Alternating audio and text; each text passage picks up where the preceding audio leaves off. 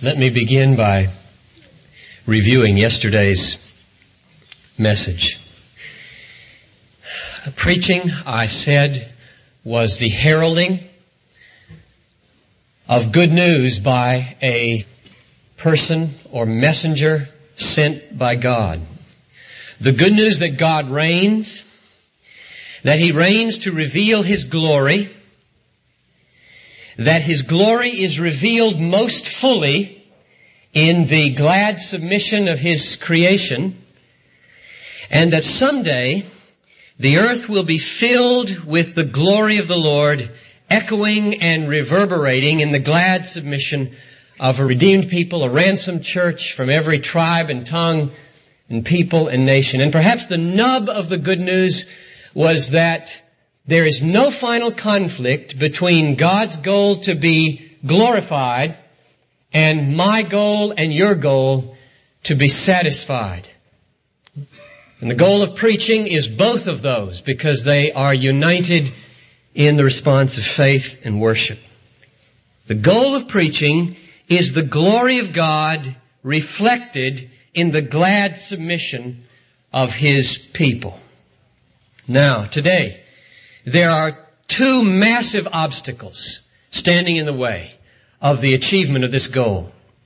One is the pride of man, and another is the righteousness of God. The righteousness of God is His unwavering zeal for the exaltation of His name or His glory. And the pride of man is his unwavering zeal for the exaltation of His glory. I hope it doesn't surprise you that what in God is righteousness, in man is sin. It's the very point of Genesis 3, I think, that sin came into the world through a tempter, and the essence of that temptation was, you will be like God. The imitation of God on this point is the essence of evil. Our parents fell for it. In them we have all fallen for it. Now it is part of our nature, and therefore every one of us by nature takes the image of God in us, which is intended to mirror-like reflect His glory. We turn with it, with our backs to the light of His glory, and we fall in love with the shadow of the image of God that we cast upon the earth and try desperately to convince ourselves by modern technology, sexual exploits, athletic prowess, counterculture hairdos, that this shadow on the ground in front of us is glorious and satisfying. And as our pride pours contempt upon the glory of God, so His righteousness must pour wrath upon the pride of man. Some verses from Isaiah. The haughty looks of man shall be brought low. The pride of man shall be humbled, and the Lord alone will be exalted in that day. For how should my name be profaned, and my glory I will not give to another? The eyes of the haughty are humbled, and the holy God shows Himself holy in righteousness. Destruction is decreed, overflowing in righteousness. So the goal of preaching, the glory of God, manifested and reflected in the glad submission of His creation, has two big obstacles standing in the way. The pride of man and the righteousness of God. Our pride will not delight in His glory, and His righteousness will not suffer His glory to be shamed and held in contempt. So where is there any hope for preaching? Where is there any hope for the validity of the message that God intends to reign in the gladness of His people? Can the pride of man ever be broken? Can the righteousness of God ever relent in its opposition to those who hold His glory in contempt? Is there a basis for the validity of preaching and the humility of preaching? And there is, and it is the cross of Christ. And I want to read for you a key text in just a moment. But first, let me try to outline how I see the cross beginning to overcome these obstacles. It overcomes the objective, external obstacle of God's righteous opposition to human pride. That's the first work of the cross. It overcomes an obstacle in God, namely His righteousness. And it also overcomes subjectively an obstacle in me, namely my pride. And in doing so, the cross becomes the ground of the objective validity of preaching and the ground of the subjective humility of preaching. And that's what I want to unfold in two stages this morning. First of all, the cross as the ground of the validity of preaching. The most fundamental problem in the task of preaching is how a preacher can proclaim hope to sinners in view of the unimpeachable righteousness of God. That is the fundamental problem of how you can hold out and proclaim hope to sinners in view of the unimpeachable righteousness of God. Now, of course, the people of our day, nor the people of any day, have ever thought this is the problem. They do not believe this is the main problem in the world or in preaching. I remember listening to a tape by R.C. Sproul called The Misplaced Locus of Amazement. That's a ponderous title for a sermon, but it was a great sermon. Let me outline it for you. It was on Luke 13:1-5, where Jesus gets word that Pilate has mingled the blood of Galileans with their sacrifices, and he's killed them. And they come to Jesus just amazed that this horrible thing would happen. And Jesus responds in his typically unsentimental. Jesus is the most unsentimental man that ever lived, as far as I can tell. In the most unsentimental words like these: do you think that these Galileans were worse sinners than all the other Galileans because they suffered thus? I tell you, no. But unless you repent, you will perish likewise. In other words, Jesus says, are you amazed that a few Galileans were killed by Pilate? What you ought to be amazed at is that you haven't been killed yet.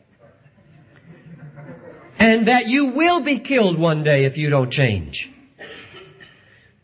Now, so Sproul, in a very powerful way, pointed out this age-old difference between the way natural man sees the problem of relating to God and the way the Bible sees the problem of relating to God.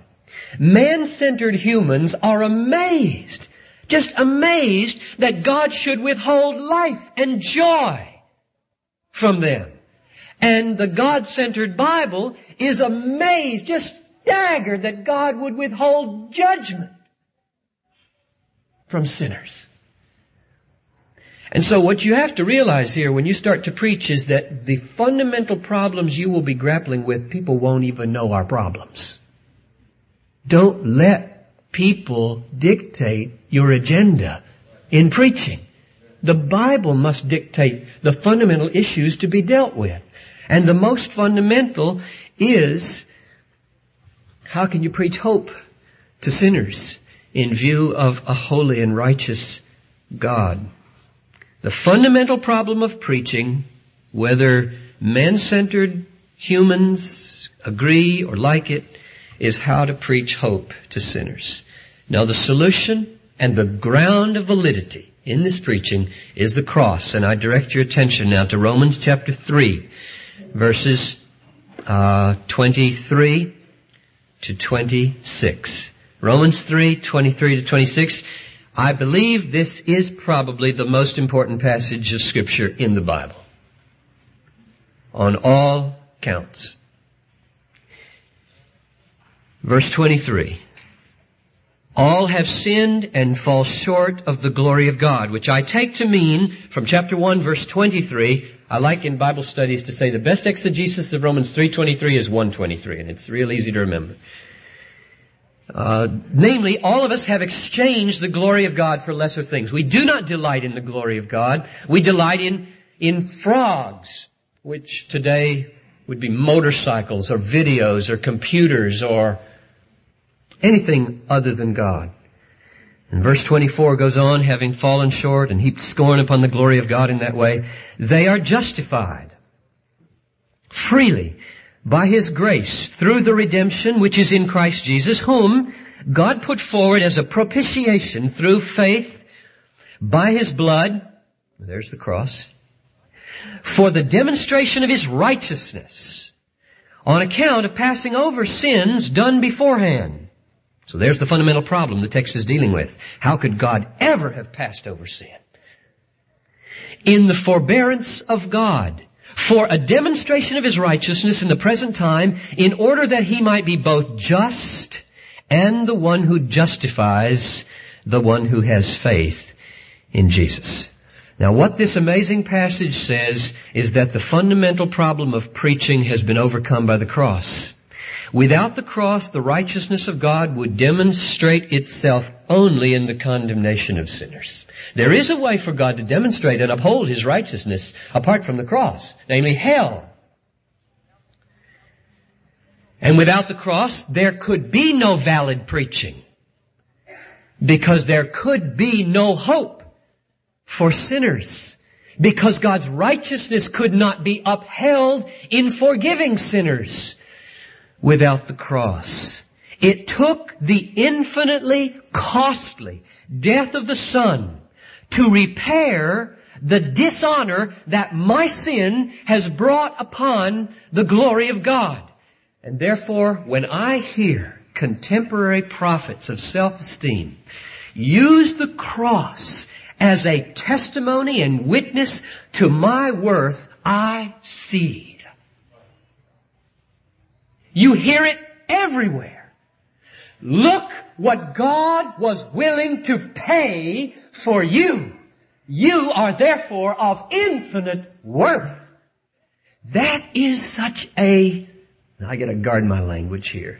Let me just choose a bland word. Bad skewing of the cross of Christ. Because the biblical perspective is that the cross is a witness to the glory of God in His righteousness. And the way a sinner should look at the cross is to say, it took that to repair the glory of God that I have wounded by my wicked pride. Oh, how wretched I must be if it took the death of the Son to repair the glory of God upon which I have heaped so much contempt with my life of godless pride. We have turned everything on its head today. I mean, evangelicals in America today seem to have stood the universe on its head, including the cross. And I hope that what you see in all this is that God achieved in the cross a warrant and a ground for preaching. That preaching can now be valid. Preaching to sinners can be valid. You can hold out hope that the goal of preaching will come true, namely the glory of God incredibly in the gladness of sinners.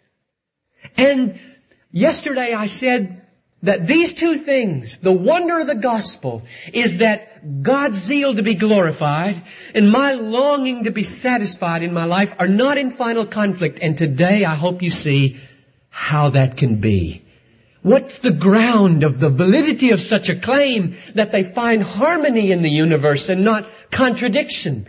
Without the cross, there would be an irreconcilable contradiction in preaching. Namely, that God should be glorified and that sinners should be satisfied. It cannot be without the cross vindicating both the glory of God and opening a way for the forgiveness and life of sinners. The cross is the absolute foundation of everything you will ever say. The best verse to paraphrase that overwhelming statement is Romans 8:32. He who did not spare his only Son, but gave him up for us all, will he not with him freely give us all things? Homiletically, that simply means if the cross is what it is, everything you preach is rooted in the cross. Every offer you give to marriages and children and parents and workers comes from the cross. And therefore, it's not an overstatement when Paul said in 1 Corinthians 3:2, I resolve not to know anything but Christ Jesus and Him crucified. Point number 2, the cross as the ground of the humility of preaching.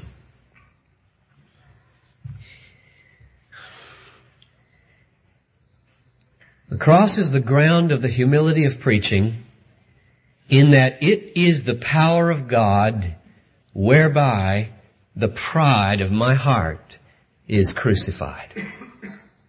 It's the power of God whereby the pride of my heart is crucified. In the New Testament, and I've just been so impressed by this recently because I've been preaching through 1 Corinthians 1, 2, and 3 the last 6 or 7 weeks. And frankly, it has had a very profound effect on my own heart because it is really for preachers, these texts. And what I've learned is this. The cross is not only a past event of substitution, it is also a present experience of execution. The execution of my self-reliance, the execution of my love affair with the praise of men, the execution of my self-determination and exaltation. Far be it from me, Paul said, to glory, save in the cross of Jesus Christ, by whom the world was crucified to me, and I to the world. Now the point where Paul makes this crucifying power come to bear with most force is on the preacher in these chapters. He doesn't turn it first on his congregation. He turns it first on himself. And I doubt that there's any more important passage of Scripture on preaching than the first 2 chapters or the first chapter especially of 1 Corinthians. The great obstacle to the aims of preaching in Corinth were pride, boasting. They were so infatuated with oratorical skill, with intellectual prowess, and with philosophical airs that they could not receive the word of the cross. It was a stumbling block and an offense to them. They lined up behind their favorite teachers and said, I'm of Paul. I'm of Apollos. Which means Apollos is more eloquent than Paul and we've got the better teacher. Or I'm of Cephas, which means Cephas was really one of the first 12 and we were baptized by Cephas. In other words, pride finds expression vicariously in identifying with a superior person. If you're not so hot, just get yourself a hot hero. and brag about him and put other people down who have another hero, a favorite faculty member. I belong to Paul, I belong to Apollos, I belong to Cephas. The obstacle to the aims of preaching in Corinth was pride, boasting, jealousy, and strife. Now the goal of preaching is stated by Paul here, chapter 1 verse 29, that no human being might boast in the presence of God. Or positively, 2 verses later, let him who boasts boast in the Lord. In other words, I'm not going to deny to you the tremendously fulfilling pleasure of boasting in greatness and exulting in excellence. No, you were made for that. Just don't do it in man. Not in yourself, nor in your teachers. Let him who boasts boast in the Lord. We were made to boast. We were made to exult in God, not in man. And so you're cutting your own hedonistic throat if you settle to boast in man, even though it might give you a temporary lift if you can show your teacher superior to another teacher. In the end, that person will just peter out on you, and only God will remain. Glut your desire to boast by boasting in the Lord. Now, Paul's aims in these chapters are the aims of Christian preaching then. The glory of God in the glad-hearted boast of His people. He wants God to get the credit, not Paul, Apollos, or Cephas. And the way He wants them to get it is in boasting, exulting. What happened in Minneapolis just a few months ago at the victory of, what's the name of our team? Twins in the World Series. I didn't watch any of it. When Swedes, to the tune of 56,000 or so, raise the decibel count in the Metrodome and lift their hands like this, they are boasting and exulting. And if you had told them, don't do that, they would have said, if I don't do that, I will pop. I will explode. Because they were so moved by what was happening down there on that field. Something so utterly insignificant as a ball game. And Paul says, I'm not going to deny you that. You were made to do that. That's what life is all about. Don't settle on a ball team, though.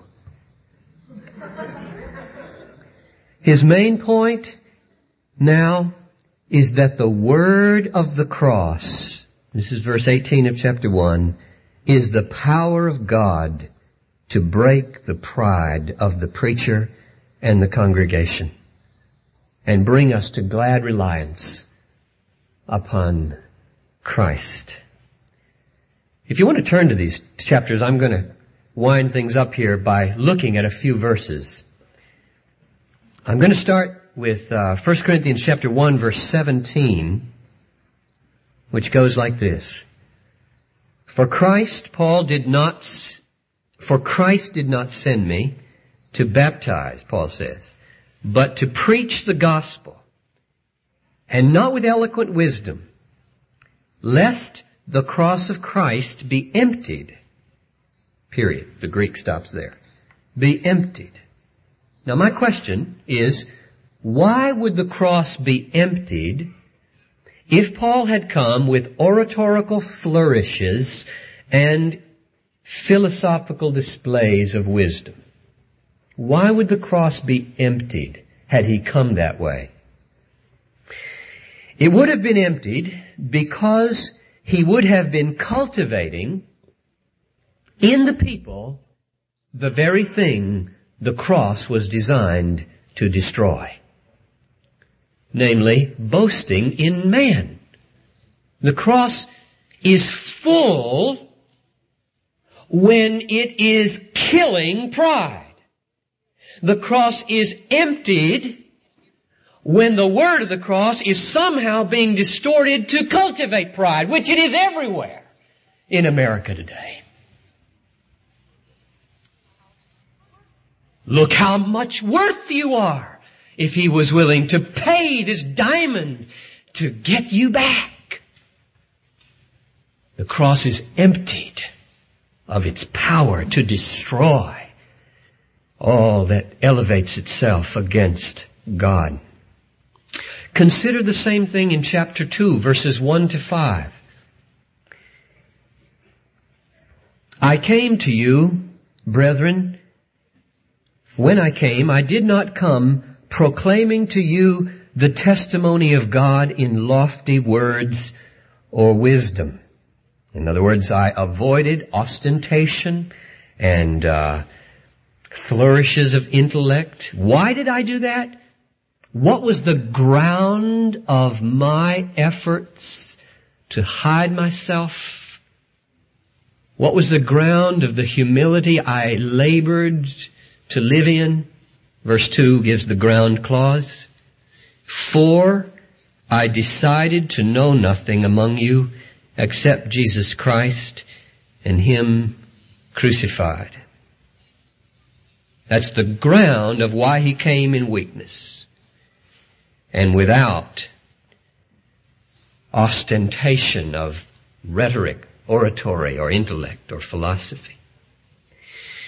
I think what he means in verse 2 is this. I have set my mind to be so saturated with the death of Christ that there is about me the aroma of death. Death to my self-reliance. Death to my love of praise. Death to my self-exaltation and self-determination. An aroma of death so that people might see the life of Christ. So that the power that becomes operative here is the power of God and not me. Verse 5 gives the climax of his argument in those 5 verses. Why do I come this way? Why have I labored to let the cross have this humiliating effect in my life? That your faith might not rest in the wisdom of men, but in the power of God. In other words, that God might be honored in the trust of His people, not the preacher. And that's the goal of preaching.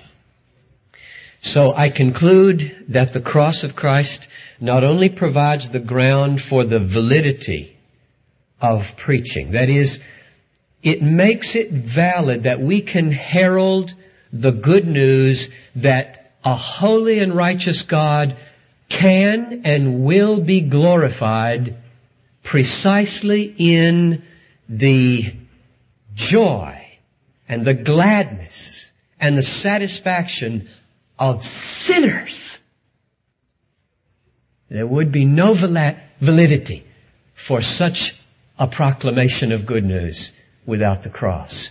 And secondly, my last point was, the cross is not merely a past event of substitution, but a present experience of execution. The execution of my self-reliance.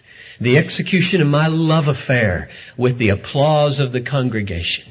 The execution of my self-exaltation and self-determination in my life. The cross holds up the glory of God in preaching, and it holds down the pride of man in the preacher.